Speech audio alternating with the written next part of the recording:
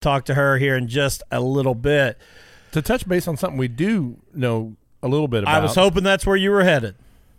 Justin Bowling's race car this year. Yeah. Hot. Sharp. Yeah, big shout out to P3 Graphics. Yeah. Eric Bryant does a great job every time he wraps a car, and I know he's at the mercy of what the driver wants, but there are a handful that he gets that are on another level, and Bowling's car this year is another level. Well, the first picture I seen him, they was just starting to put it on, and I thought, well, that green's going to look pretty cool, but the picture I seen of it finished, I was beyond impressed. When you see what the green actually is, you know, the whole design. When I first saw the picture when they were just first putting it on, I thought it was just green highlights or a green splash design or something. Then once I really started looking at the car, I thought, okay, this is another level. I'm with you. I thought Justin deserved a shout out that that car looks like that, and we're a week into January and he's sitting pretty much ready to go racing. Well, he always is. It's insane to me. Like, I feel like Fun Fest just got over and he's tore down, rebuilt, and ready to race. But I seen the day he had to babysit Stalker. They went to Willie's carbon dyno, and Stalker couldn't even stay awake for him. So, well, and I also want to throw out there, and you were there live at the Hangover down at 411 Speedway in Tennessee. But I want to give a big shout out. Pierce McCarter picks up the win down there in the Masterbuilt house car. Yes. From Crothersville, Indiana here. So a big shout out to Tater Masters, Jim Beeman, Pierce McCarter, that whole race team. And I'm going to go back to this. And we've talked about it some on this show before, and there's been a lot of people on the internet and Facebook and, social media that have had a lot to say about Masterbuilt. Mm-hmm. And I'm going to say this. Tater Masters, if he was sitting here, would say the same exact thing. They didn't have the success last year they wanted to see. But I will say this. Before you go and you start attacking Tater and Masterbuilt and what they're trying to do, do your homework and know what they are. That's a fact. Because the history says it all. But number two, don't knock a guy who's trying to put together something special again. That bothers me. It's the same thing when people pick on CJ Rayburn and what Rayburn's doing. Just because longevity means something too. And these guys still being in the sport and wanting to, put out super late model teams that can go and compete, kudos to them, man. I agree. If it wasn't for those guys, where would the sport be? Especially CJ. Yeah, you can go down that list. And I mean, when you want to talk about, we've talked about, the Jeff Purvis, the Billy Moyers, the Scott Bloomquist. But when you talk about builders and success over the time, it's Rayburn and Masterbuilt, man. I mean, now I know today you can start talking some Rocket and some others, Capital and Longhorn. But throughout the history book, I think sometimes current fans forget this age of the history book's only about this thick. When you start going back to the 80s and going through the history book, Rayburn and Masterbuilt were it. Well, I don't know if you've noticed or not, but society doesn't worry about history anymore. They just worry about current events. Yeah, and that's rough for a history teacher, man. That's rough for me. To stomach. But 411 is cool. I mean, it rained all weekend. I got to give him, props for trying to get it in there. The track was a little on the rough side. They worked all night at it, but like you said, Pierce McCarter, little young hot shoe there that did a good job. Local hot shoe there of Hedgecock there led early, but Pierce battled with him and Dustin Linville till Hedgecock and Linville both broke.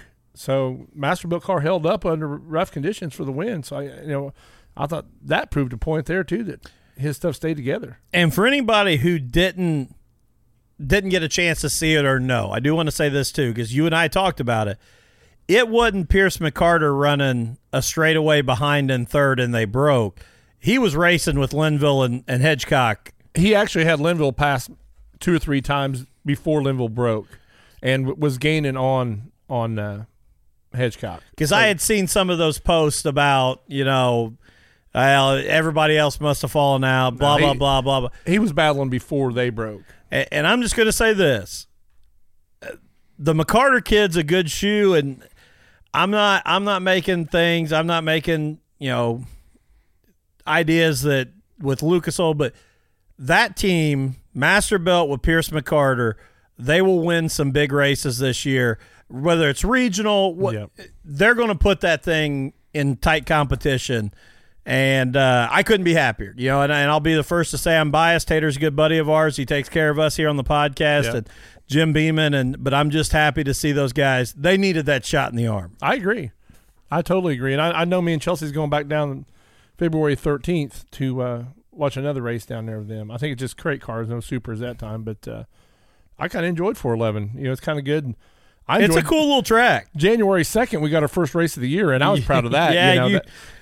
Yeah, I got ahead of you last year, and you're out of the gate. You're trying to get separation on me. Well, I told you we was going to see if you wanted to go, and you never bit. So this second career is really taking up a lot of free time. Third, fourth career, whatever it is now. I've kind of lost count. But it was pretty cool. We had a nice drive down there. Enjoyed our day at the racetrack, and you and I have talked on here before.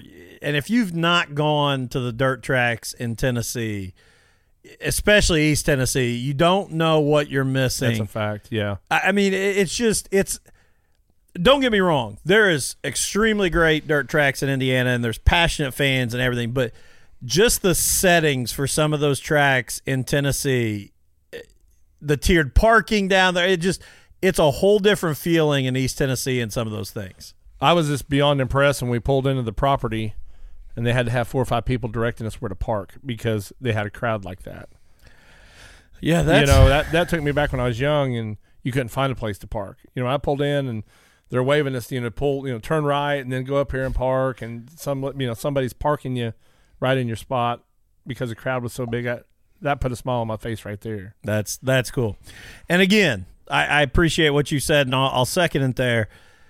Let's quit destroying these racetracks for going out and trying to do this stuff. Yes. And hey, the owners, promoters at 411 would say the same thing. It was a rough racetrack. It's not what they wanted to put out there. But you know what? They had the guts to try and run something on January 2nd.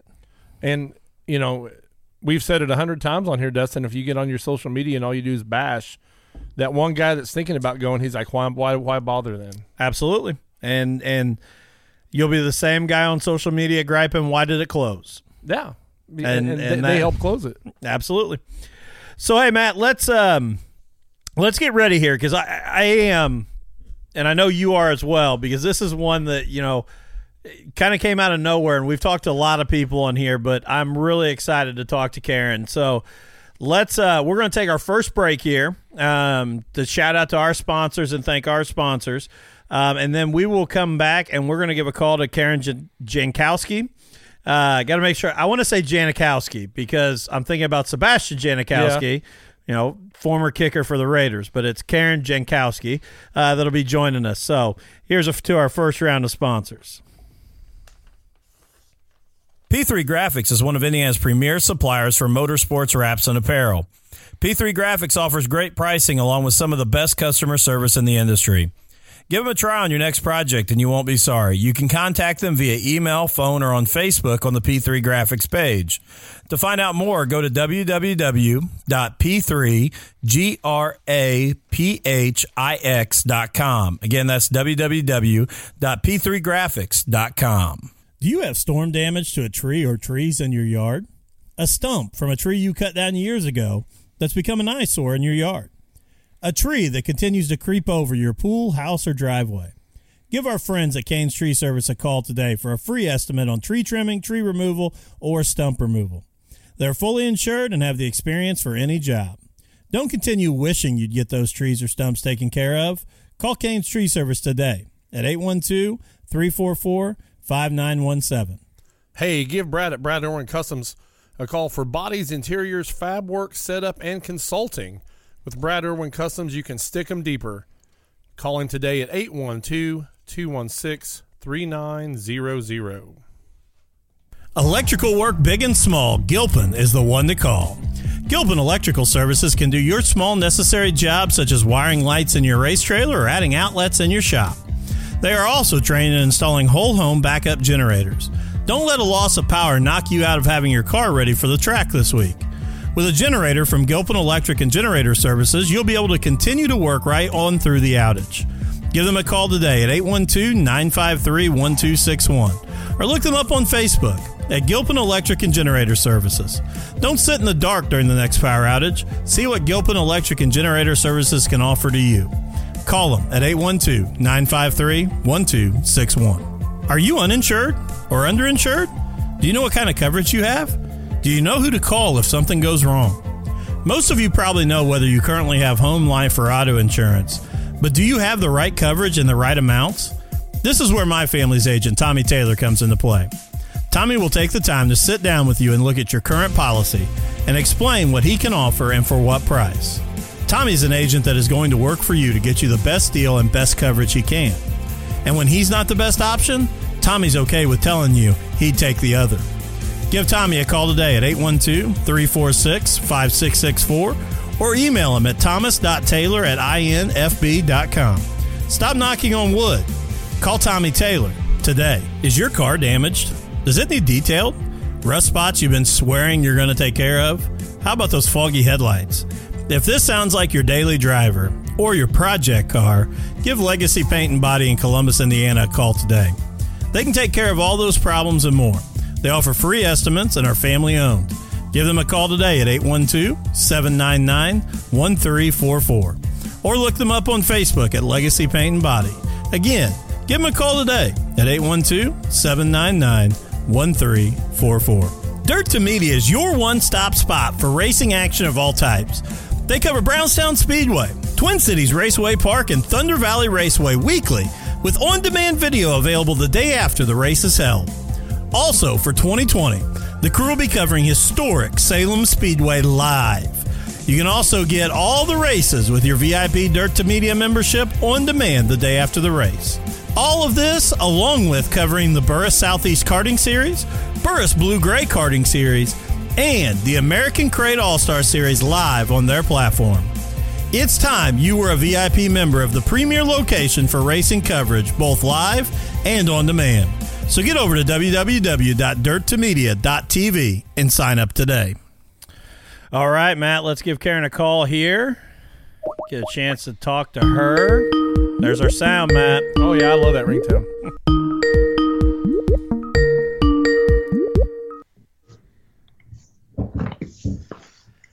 Hey, Karen, how are you? Hi. And so, everybody, this is Karen Jankowski. Hi, guys. So this is my co-host. Earlier, you met my wife. This is my co-host, Matt Staples. How you doing? Matt, hey, great to meet you, too. Great to meet you. So, Karen, I want to jump off here, and we kind of talked about it in the intro before we gave you a call, but we always talk about how racing is one of those things. Once you kind of get the addiction, once it gets in your blood, you can't get rid of it. And I love in your story, you talk about growing up, you didn't know anybody who raced. Mm-hmm. And you go to one race, and now you spent the better part of, 17, 18 years basically in this deal. So how did that all come about?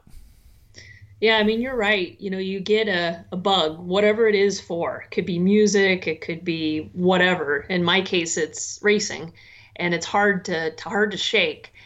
For me, I was lucky as I've been able to keep doing it. And you're right. I went to a race back a lot of years ago, and it was called Rim of the World, and it's in Southern California, and it's a rally race. And I just absolutely love the rush of watching street legal cars racing in the middle of the up there. It's in the mountains, closed roads, flat out. That's exciting. And seeing them wish, super fast by you and so forth.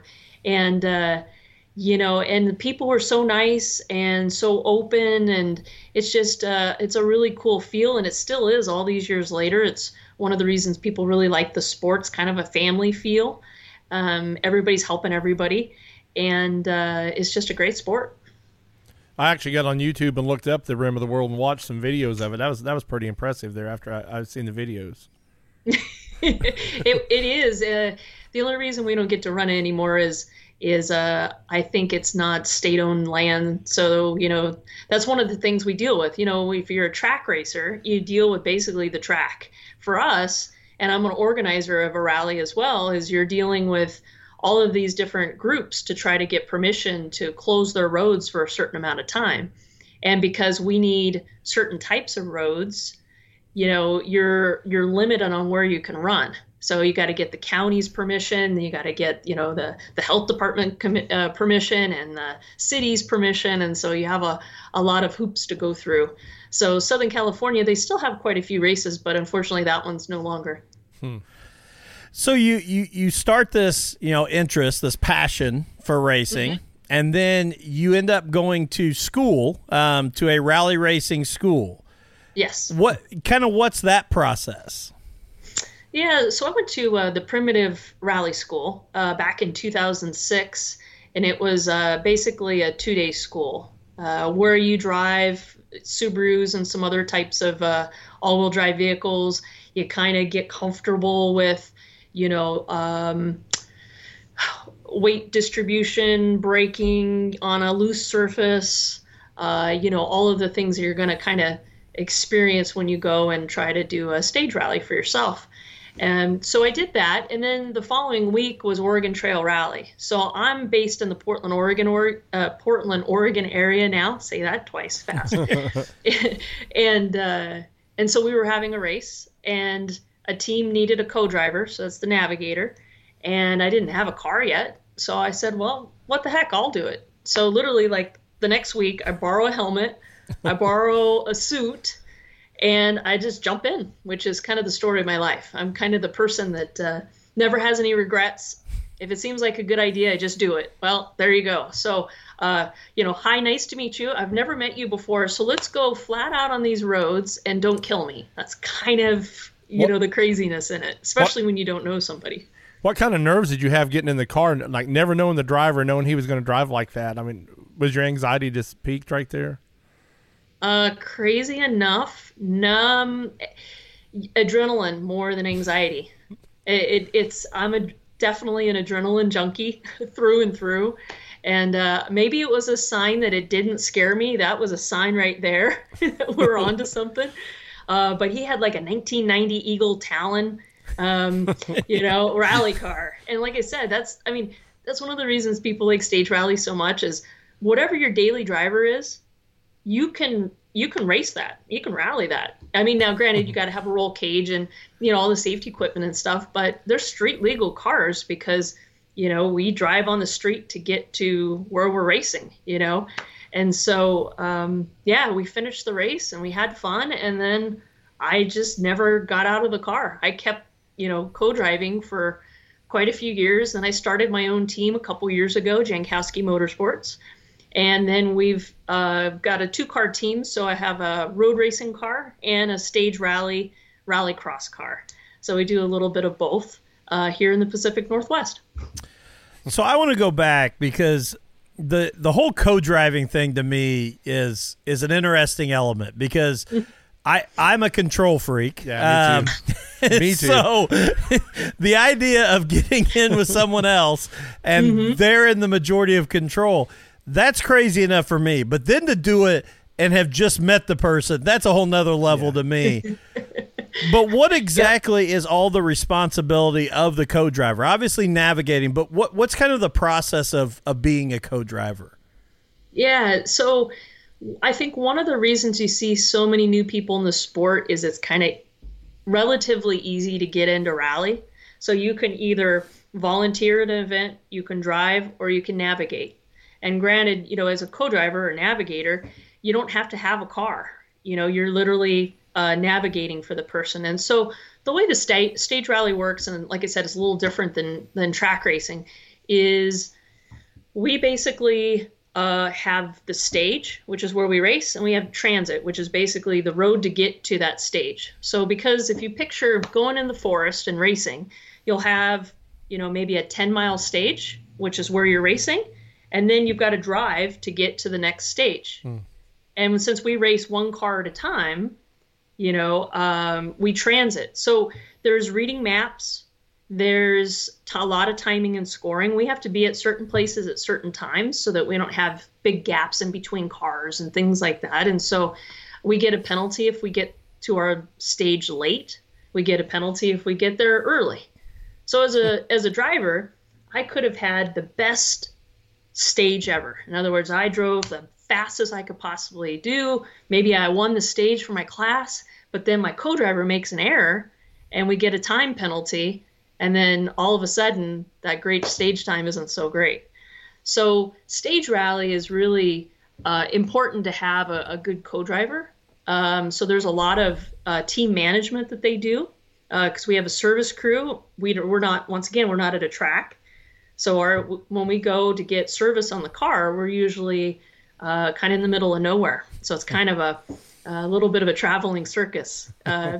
So there's a lot of responsibility, but people that like team sports, so people that really like to have a team, they love stage rally. And if you don't like being part of a team, you typically don't like it too much. So it kind of depends on what you like as well, as far as having that, you've got the driver dynamic, you've got the car and it needs to be performing well, and you have the crew and that needs to be performing well. So you have all of these bits and pieces that have to be good and effective. So as from our world with track racing, obviously there's a lot of adjustments that are made through the week and preparing to go for a race, and in our world, shocks are a huge thing, right? Right now, and adjustable shocks. Mm-hmm. What are you guys doing to kind of set up for a race? Well, first off, it's important to know what kind of road we're going to be racing on. And what kind of conditions. So remember, we race all over the U.S. So we have races on the West Coast and the East Coast and middle of the country. I mean, we got them everywhere. American Rally Association, which is where I compete the most, has 9 national events. So everywhere from Oregon and Washington all the way to Pennsylvania and New England and Michigan and Ohio and Minnesota. So all over. And as you can imagine, their roads are all different. So up here in the Pacific Northwest, we're really in climbing a lot of mountains. So the roads are dirt. They're a lot of hard packed. So you're thinking about that. You have high altitude. So depending on the time of the year, you could have snow, you could have ice, you could have fog. Remember, we race day and night in any condition. So not much stops us from racing. When we see a rain delay for some motorsports, I won't say which ones, you kind of giggle. You're like, oh, that's so cute, That's why having Scrub Blades as a sponsor partner is great, because I use my windshield wipers as an example all the time, which in a lot of other motorsports you don't even need one, Yeah. So, but then you go to somewhere like Minnesota, and they have kind of a pea gravel, so it's kind of a real slippy gravel. And so every place is a little bit different. You kind of need to think about the road, how many jumps. So one thing people really like about stage rally is all the jumps. It's really exciting for a fan. But when you're setting up a car, that's important too, especially from a suspension, standpoint. So you kind of look at all of those things and look at also how rough the road is. Some of the roads, like back east, like Pennsylvania and New England, the roads can be more rutted because they do logging on the roads. So there's so many different variables you kind of have to look at. My car is a 2017 Dodge Caliber SRT4. So, and it's 2-wheel drive. It's not all-wheel drive. So I'm in a 2-wheel drive class, and I got Riger suspension, but it's a pretty stock car, so you do some adjustments to kind of help with the jumps and things like that too. Do you get to look at the course before you race it? Like, do you guys get to drive the course or ride the course to see what it looks like before you race it, or is it just blind to you? It depends is kind of the answer. Most events in the U.S. have gone to what they call a reconnaissance day. So it's usually the day before the race. Most races in the U.S. are 2 days. So the reconnaissance day, we literally do the whole race in one day. So we take notes. That's what you hear the co-driver saying. It's a way to kind of describe the road for the driver and be able to go a little bit faster because you have more information before you go into that corner. Because remember, for our racing, we see one corner one time. Oh, yeah. Where, like, if I do road racing, I see the same corner. Let's say I'm doing Lucky Dog racing and it's 2 days endurance. I might see the same corner 500 times. And I'm trying to get it right every time. For us, you see it once and you hope to God you got it right that time. Otherwise, it's bad news. It's expensive. So. I just got to be honest, Matt, and I'm going to call out, being the sprint car guy, sprint drivers would never be able to handle this. No, not at all. They need perfect conditions, perfect track, perfect. They can't ever get to the lineup shoot on time. They'd have penalties out the wazoo. Like, they couldn't handle this stuff. Wait. I thought the dirt trackers, though, I think they'd be a little stronger than you think. My sprint car guys, sometimes we're prima donnas a lot of times. We got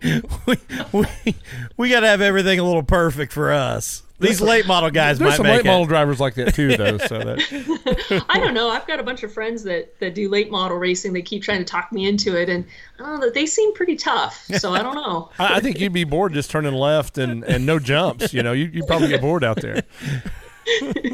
Yeah, probably so. So, Karen, this is interesting to me too because you made that transition from co-driver to driver. Yeah.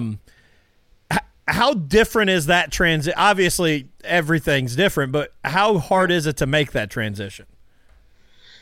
Well, so one of my mentors very early on had started as a co-driver and then moved into driving. And he said, look, if you want to be a really good driver, learn to co-drive first.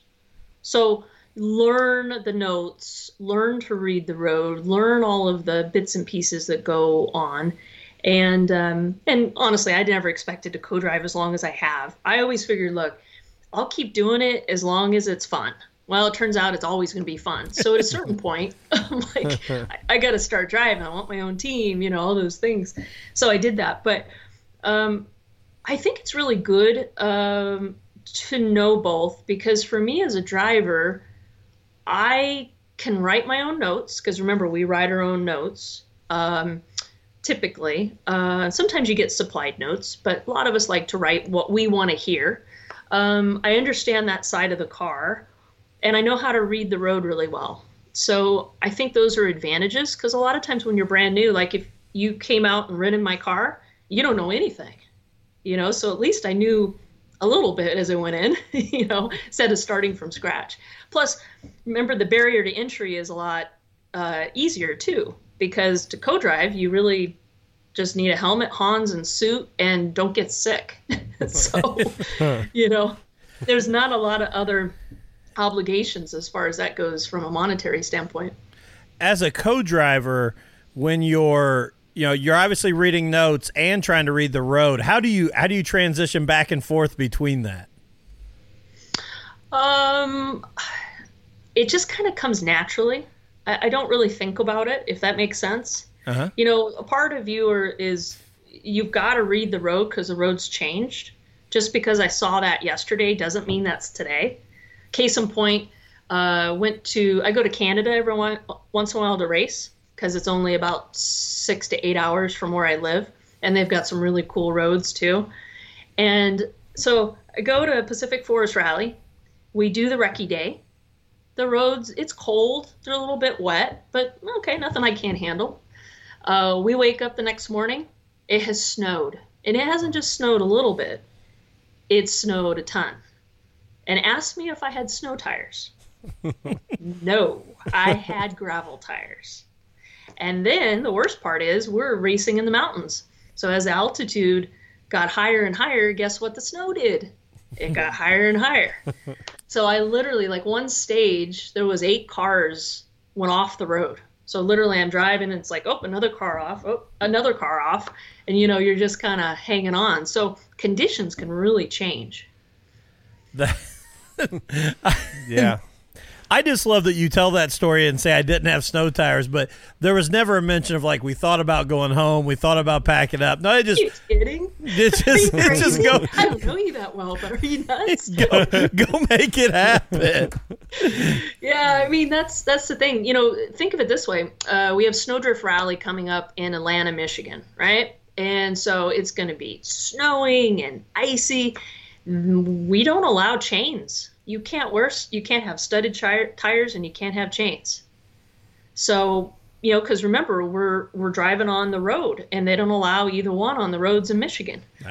So guess what you're going to be racing on? Snow tires or ice tires, and you might have both, and then you got to figure out which one you're willing to give up.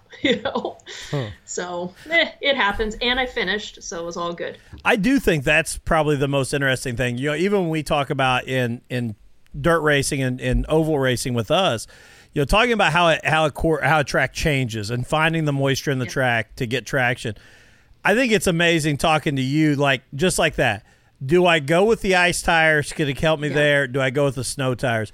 So when you make that decision, are you looking at where I think on the track, maybe my style of driving, I can be better, where I can pick up more time? How do you make that decision on which one you're going to give up and what you're going to go with? I mean, if I was road racing, that would definitely be the thought process. I mean, for us, it's a little different because you're on a regular road, and some roads are crowned. So some roads are very narrow, some are very wide. Some, when I say crown, if you get a little too far off, it drops off immediately.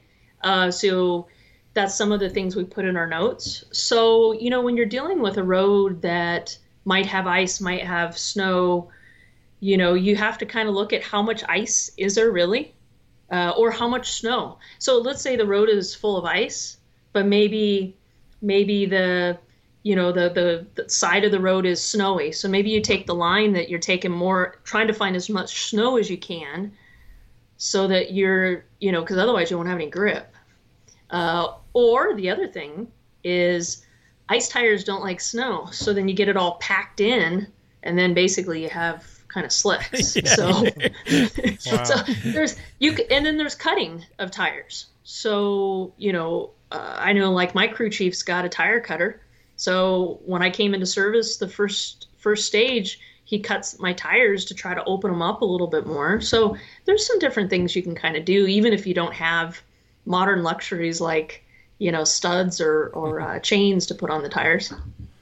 Now, our guys around here, like on a Wednesday, some of them get together and rent a track for practice. How do you guys practice? Or do you just race day is it? Some events you can rent a road a day or two before the event. I also manage a team. And so I just set that up for them for this race in Michigan. So the Wednesday before the race, they'll come in and they'll do a full day of practice. Now it won't be on a road that we're going to get to race on, but hopefully it'll be one that's very similar. So they can work on car setup, tire setup. As you can imagine, it's pretty expensive. So, not all teams can, afford to do that, probably kind of like you're racing. But in some areas we can't really do testing. So it kind of depends on where you are and what's available. So now I want to move into, you talked about moving from a co-driver to driver, but then starting Jankowski Motorsports and taking that next step as a driver, a team owner, 2-car team. How did you come about? I mean, obviously that's every racer's goal is to someday own a team and be able to kind of manage that side. But how did that come about? What was your thought process there? Well, it had always been the goal, right? That's why I got into it, to begin with, to have my own car and team. But I'd been spending so many years helping other teams that I finally kind of realized, I want to have my own team. I'll take the things that I've learned over the last however many years and pick off the good stuff and good ideas and so forth and make my own team. And that's pretty much what I've done. So I had already built a relationship with a bunch of brands over the years that had kind of moved along. When I moved from team to team, they would kind of come with. And so that was pretty easy to transition them to my own team. It's what they always wanted to do. And then kind of build that from there. And as far as the race cars go, kind of embarrassed to say, but one of the two has been sitting in the garage for a while, just collecting dust and never getting around to racing it because I was too busy, doing so many events a year for other teams. And so, at a certain point you look at it and go, okay, so I really have no excuse here. I got the know-how, I've got the partnerships, and I have cars. So hello, let's figure it out. And that's kind of it. And what really finally drove me to make the leap, a mentor of mine passed away from cancer a couple years ago. And he was always pushing me to start my own team and drive. He knew that's what I always wanted to do, but it's easy doing what you've been doing, right? Like sometimes it takes something to kind of push you, make that leap. And Henry Jankowski was his name. And he had, been a rally driver for, 30 years. Kick-ass driver, great guy, great human. And so I said, you know what? I'm going to do it. And so that was kind of finally like what really pushed me to say, nope, I'm going to be selfish and, start kind of focusing on myself and putting together a team. Do you look at it differently when you drive now, knowing that you have to pay all the bills of anything that gets wrecked and tore up, or you still all gung-ho and all out? It's funny. It doesn't really change. I mean, obviously it's more expensive is the biggest part. That's what I noticed the most. The philosophy is kind of always the same, but I've always taken care of other people's equipment and such. But yeah, the expense has definitely gone up. And then looking at, this year, or this past year, I should say, Karen, obviously in our world, COVID kind of wrecked everything racing-wise. We still got a lot of races in, but we never knew whether we were racing. Some races had to move. We had no fans. We had limited fans. It was a moving target all the time. Absolutely. Did rally racing see the same effect with the COVID situation? Yeah, it's a great question. We did, is the short answer. The season got off to kind of a really slow start. We had the Snowdrift Rally in January. Then there was a gap, and during that gap is when COVID pretty much hit. So everything from that point forward pretty much got either canceled or postponed. Then we started racing, was June. I think we finally got a race in. We got, I think for the season, I think we ended up with like 4 events for the national championship, maybe 5. I have to think about it, but not very many, But we were happy to have something. Yeah. And a few events were able to postpone till later in the year and get those in. So we kind of expect that's going to happen again. We tested a bunch of different kind of COVID rules. They worked really well. No spectators. That stinks. But, it's kind of our price for admission. From a road racing standpoint, we had one track up in Washington State that was able to get some races in. And then slowly a few of the other tracks were able to as well. So season-wise, it's the least amount of races I've ever done since I've been racing. Only got a couple events in. But I was pretty happy of the events we did. And then, just kind of regrouping for this season and planning on getting more in. I think now that some events happened and then they went really well. We didn't have any COVID positive cases as a result. The communities, you got to remember, rally's tough because we're only typically in small towns. A lot of these places are all in the middle of nowhere, right? Mm-hmm. So, we're in small towns. And so your biggest concern is, you don't want to cause any challenges, for services and things in these small towns. But, knock on wood, we've done real well. And then another thing, obviously being a female in motorsports, I think all of us want to see an increase in female participation in motorsports in whatever area it is. I know in oval racing, we're starting to see a growth of female racers, especially at some of our lower classes.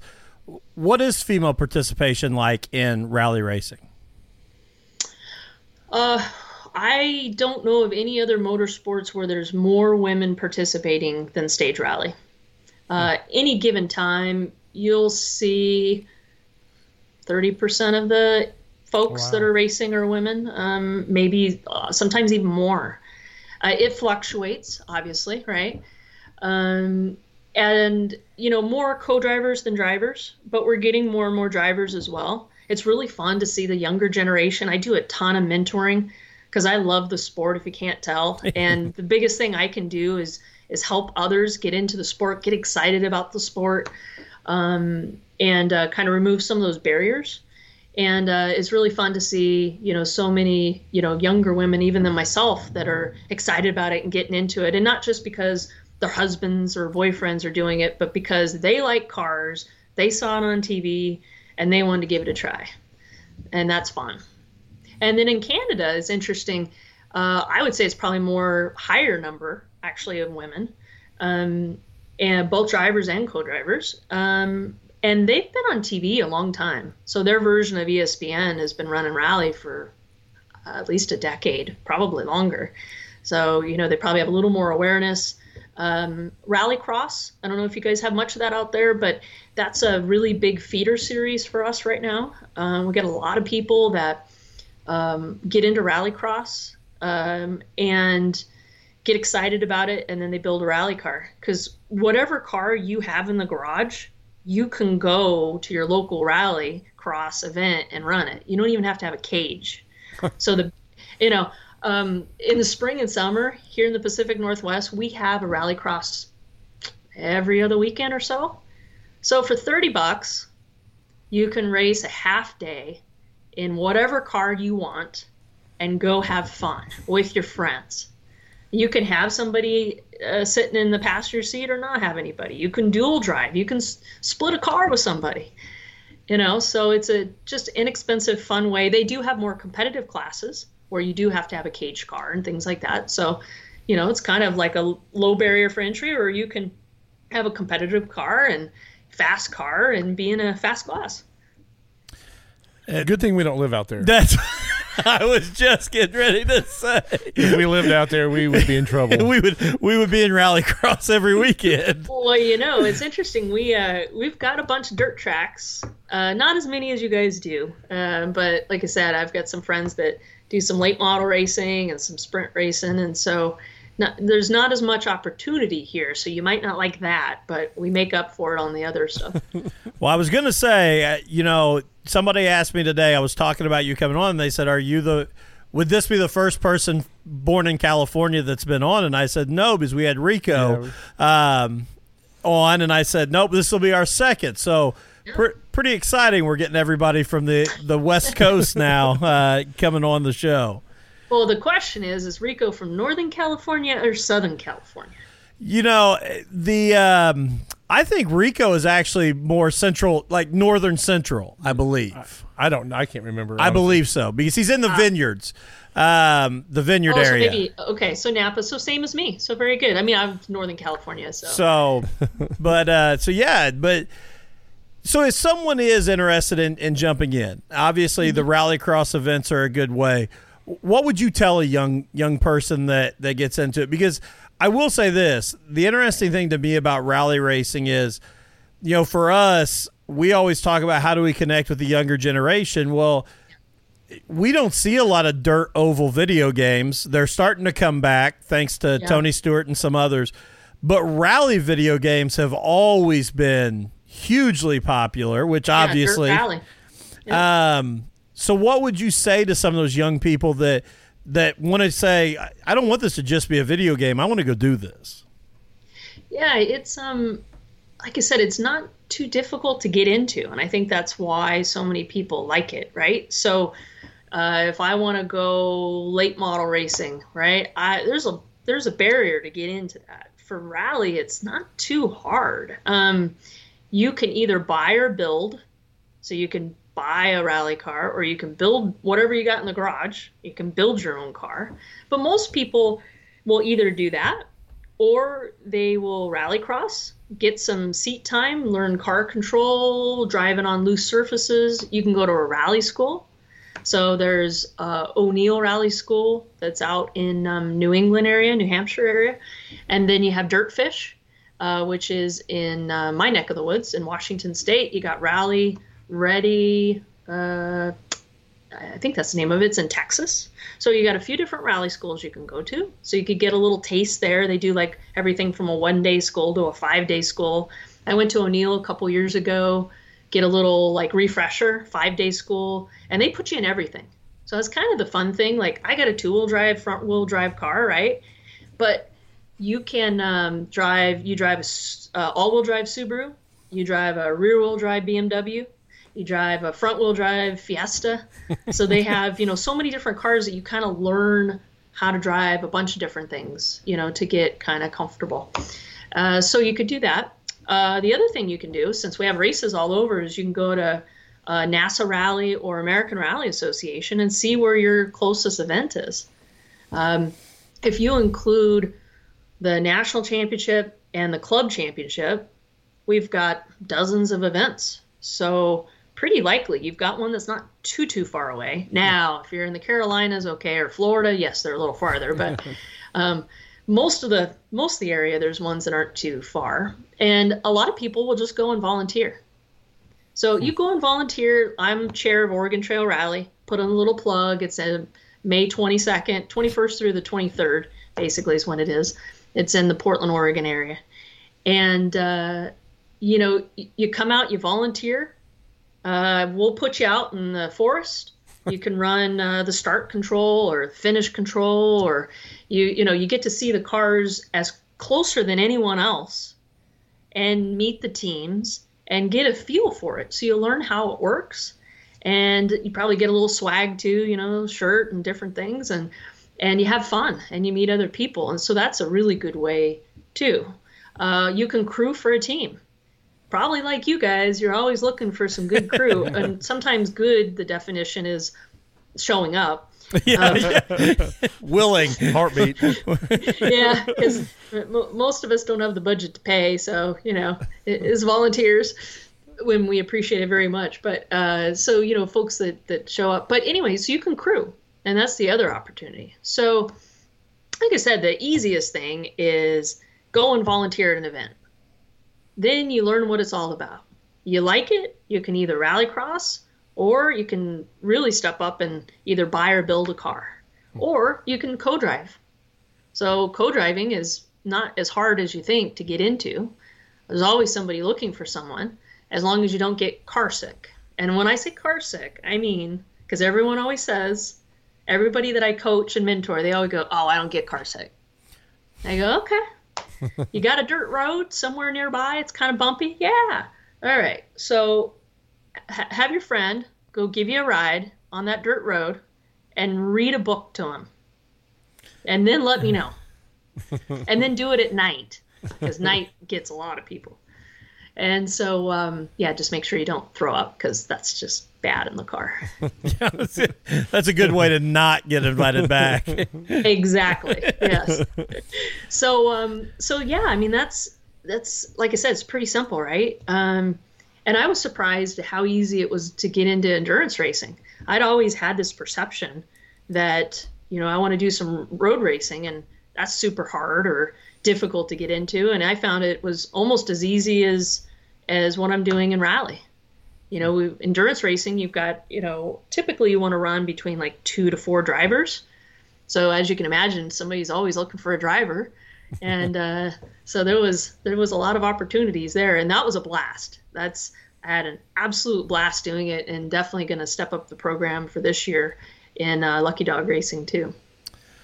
So I also want to ask this, as you've talked about, you got the team started. It was the ultimate goal, but I know you're obviously a competitor. You can tell it just in the way you talk.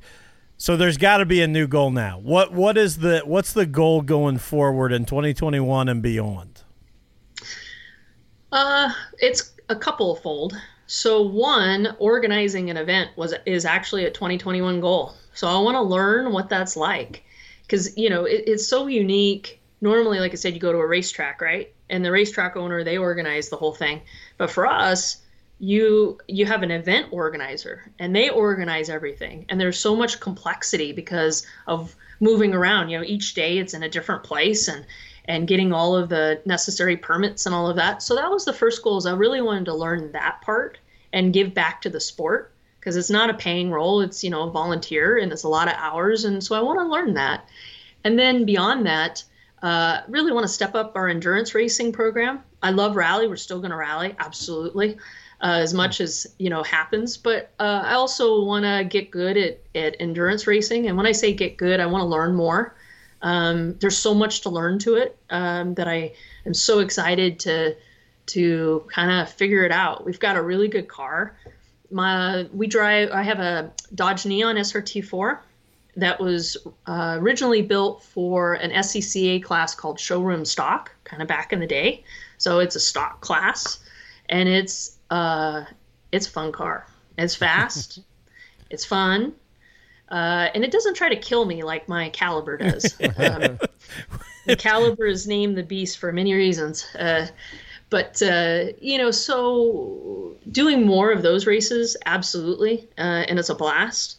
And then from the rally perspective, it's more now of driving events that are on my bucket list, going to events that I've had super success as a co-driver, but now I want to take my team there, and I want to tackle those roads. So some close to home, but maybe branching out a little bit farther, like, Minnesota, and depending on budget, I really like to go back to Michigan. There's a race called Lake Superior Performance Rally. It's up in northern Michigan, and that's where I got engaged. So thank God my husband is a car guy, because I don't know how he'd put up with me if he wasn't. And he's my crew chief, and he's the best crew chief I've ever been a part of. So I'm very fortunate that I have such a great crew chief and car builder. So I'd love to go back there. It'd be really special. And that's how I felt doing Oregon Trail Rally last year, or 2 years ago. When I started the team, I said, you know what? I want to do Oregon Trail Rally. That's where I started. It was my first event, and now it's going to be my first event as a team owner. And that was a very emotional and very cool moment, to be able to do that. Yeah. See everything kind of full circle. Well, Karen, we're at almost an hour in, which is it goes fast. But before we finish up, we always want to give everybody a chance to thank their sponsors and those that help them get to the track.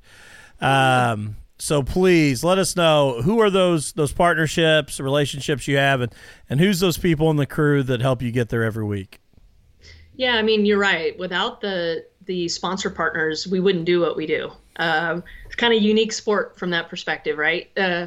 So Scrub Blade windshield wipers, if you go to their website, it's Jankowski Motorsports, promo code, gets you free shipping and 20% off, best wiper blades in the market. They specialize in not only cleaning the windshield, but they also scrub it. So if you get a lot of dirt and stuff, they do a great job, and they're just the nicest people and great products. And AMSOIL, obviously excellent synthetic oils, been around forever, and great people as well. A Melee design firm, and they do battery mounts. So if you're looking to shed some weight in your race car, that's what I did. Between being able to use the custom mount and use the battery I actually wanted instead of what fit, I saved about 20 pounds. And for me, that's a lot, because I got a fat car. So she needs to go on a diet, but don't tell her that. So, that was a good way to kind of shed some pounds. And I went with an Odyssey battery. So they've been a great supporter, and that worked out great. And if you guys haven't checked out Checkered, I'm going to put a plug in for them, and you will definitely want to check them out. So a lot of people, like myself, I only go on Facebook because of the racing stuff, and I try to navigate through all the other stuff, but it's really because of racing. So this guy decided, you know what? We need to have a platform for just racers. Nothing else is allowed. You can't post pictures of your kids or your dogs or your political thing or whatever it is. It's just race cars, just cars. It sounds like heaven. Really big group. That's what I was thinking. There's a really big group of dirt track, sprint cars, late model. Not as many rally yet, but we're getting there. And it just started. The app just started in the summer. So you talk about getting in on the ground floor. It's pretty exciting. So it's CHCKRD. They're in the Apple Store, Android Store, so forth. And it's how I've met actually not only a few new sponsors, but a bunch of people from all different kinds of racing. it's so much fun learning about all of these other types of motorsports that I would not have a lot of visibility to, you know? So that's been a lot of fun. So you definitely guys want to check that out. And they got a lot of neat programs. And trying to think, I probably missed somebody, and that would be bad. But anyway, so that's kind of the primary. And I know, cool shirts. So if you race anywhere that's hot, which Rally does, you know, the cool suits, you know, work really good because they run through cold water and keeps you cool. They've got a new head sock that's kind of excited to try that this season, that actually goes under your on top of your helmet and kind of cools your head down too. So so a lot of the products that I use are all things, or partners are all things I use in the rally car. But it's nice to be able to see kind of crossover with other kind of racing, like the endurance racing I've been doing too. As far as crew goes, I mean, the biggest shout out is my husband and crew chief, you know, because he fixes it when I break it.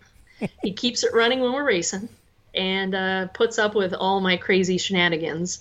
You know, we have other people that race on the team. Mitch Meadows is my crazy co-driver. And I say crazy because he co-drives for me, and also has been doing some road racing with me, and a great guy. And so, yeah, it's like you said, it's without folks like that and that support that, you know, make it possible. Well, Karen, I want to say this, and I know I mean this, and we say it almost every week when we have somebody on, but we started this 2.5 years ago. Yeah. This is actually episode 112. Wow, congratulations. Yeah, thank you. I mean, I'd like it to be 53 because that's a car number, but you know. Honestly, when we started this, though, we thought it would be Matt and I sitting here just shooting the bull about what we love all the time. And it's been amazing to see the people we've been able to connect with, and to connect with someone in the Portland, Oregon area doing something that we don't know about. And I have literally been excited all day because I love learning. I love to learn about new things. So thank you. We appreciate you. Thank you. We will stay in touch, because if you end up back in Michigan or somewhere near, or we may just have to jump on and head out to Portland area to volunteer, Matt. Yeah. I'd love to have you at my event. I'll put you to work, because but only the good stuff, you know, the good assignments. Yeah. I don't want to clean porta potties or anything like that. That's usually the jobs they give us around here. Maybe I don't even want to ask why. Well, you know, you make that comment, we want to do every job at the track, and then you forget about some of them you didn't really want to do. And we've done about all of them. Yeah, unfortunately. I hear you. But we wish you the best of luck. Thank you so much for taking time out to come on and talk to us. And, you know, good luck with everything. And like I said, we'll be in touch and be following along with you this year. Yeah, it was great meeting you guys. And if you or your listeners have any question about Rally, just send me a message. Facebook, it's Jankowski Motorsports. And if you're on Instagram, it's my name, so pretty hard, you know, it's Karen Jankowski.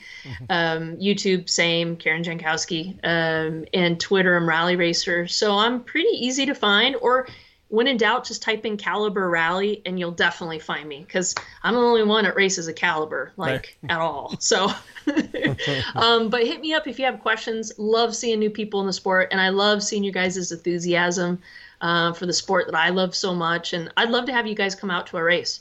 So, you know, if you guys look at the schedule on the American Rally Association page and you say, hey, this is what I want to go to, let me know and I'll help you figure it out. You're awesome. We'll be in touch. Okay. Well, hey, great to meet you guys. Thank you again. Thank you, Karen. Have a great night. Thanks. You too. Bye. Matt, I got to say this here before we log off, but we've had a lot of great episodes over the 112 we've done. I agree. And some favorites, but that was one where both of us were locked in. I think with questions to learn. I mean, that's what I was going to say. I usually ask questions just so the listeners get an answer. Yeah, a lot of times we know the answer. Yeah. I knew none of that. Yeah, I was going to say, everything I asked is because I wanted to know. Yes. You know, a lot of times it's like, I'm going to ask this so the listeners get the answer that they might be wondering. Yeah, or we know the person that's sitting here. So we ask a question because we know it's going to lead to a story we want to tell. Now, don't get me wrong. If you ever get a chance, she's got an impressive resume she sent. So we did have information ahead of time, but just you can tell, very, very passionate about what she does. And I don't care what kind of racing you're in. That passion is awesome to see. I agree. And B, extremely knowledgeable. Yes. She knows what she's doing and just cool. I mean, that was, I'll be honest, I've been excited all day, but that one was a lot of fun. I was being honest, too, when I said it's a good thing we didn't live out by her because we would be driving a rallycross all the time. Oh, yeah. We'd have like an old Astro van so we could bring more friends. And we'd have 5 co-drivers. It'd be the only team in an Astro van. Yeah. The rollover warning would be a real Well, we'd just have a move inside the van to shift the weight in the corners, see. We'd be the only car out there with shifting weight. The co-driver in the front seat would be telling you where to turn. Everybody in the back would be, move left. You know, the old motorcycle, when they rode in the sidecar, they leaned way out. You know, that'd be our guys.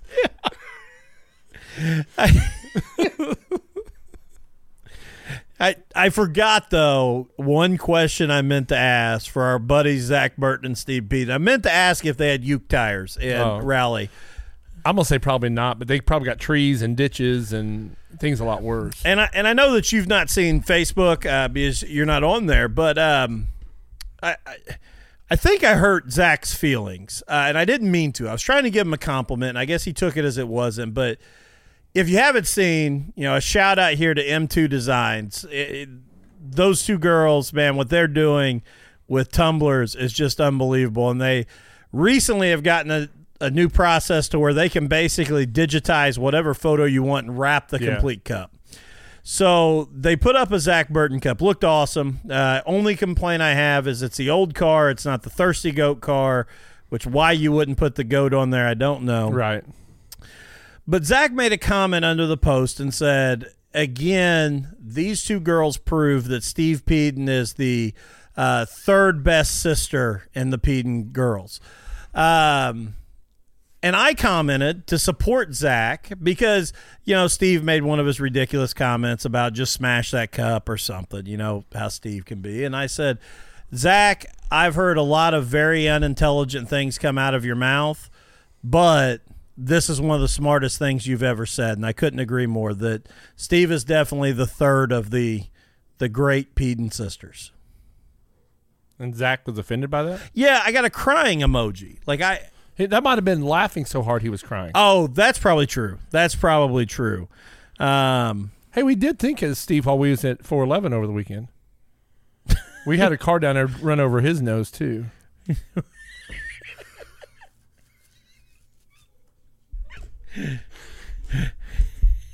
And as soon as he did it, we both looked at each other and said, Steve Peden. Well, Peden snuck down there in somebody else's car. The race was over. He was going through 1 and 2 to go into the pits, and the nose folds underneath the front tires. I mean, that was what happened at 411. See, Steve, it's not just you. That is a true story, though. Well, Matt, I will say this, man. I know that you've already got your first race in for 2021, but I will say first episode for us here in the new year, and I am excited about this year. I think there's going to be some really exciting stuff. I agree. Do want to say this. If you haven't seen yet, go check out the Salem Speedway schedule. They made some adjustments. The ARCA race has been moved. Originally, ARCA had scheduled that race on the same day as the Jackson 100. And I want to give a big shout out to Bill Nicely here, owner and promoter at Salem Speedway, because, obviously ARCA coming into Salem Speedway is a big deal for Bill as a promoter. Yeah. But he worked with ARCA, was able to find another date to get them in there. because that's what it's about. That's fantastic. He was willing to do that. This whole we got to compete to steal everybody's fans, because I'll be the first to admit I was extremely torn with that. I mean, I hate to say it, I was going to choose the Jackson over it because it's the Jackson, but right on, yeah. But ARCA being at Salem, that's a tough call for me because I wouldn't mind seeing that. So shout out to him. But with that, they made a move on the Halloween 200. They actually bumped it back. It's going to be October 24th, so it's getting back to true Halloween time. So I just got to give a shout out to Bill. I thought in today's world with the competition between tracks and some of the junk we see that goes on, there's a guy who, ARCA came in with that day, realized it was Jackson 100, worked with them to make a change, and can't say enough about Bill Nicely and those guys down at Salem Speedway. Yeah, that's awesome. So go check that out. But, guys, we'll be back in 2 weeks here on Throttled Up. We appreciate everybody tuning in. Again, go check out Jankowski Motorsports. Don't forget, I wrote it down there because even though I'm not a rally racer, I don't know what scrub blades cost, but I thought I may need those just for nights leaving the track after the dirt has settled on the front windshield of the car. So I have rode with you, though. I felt like I was a co-driver.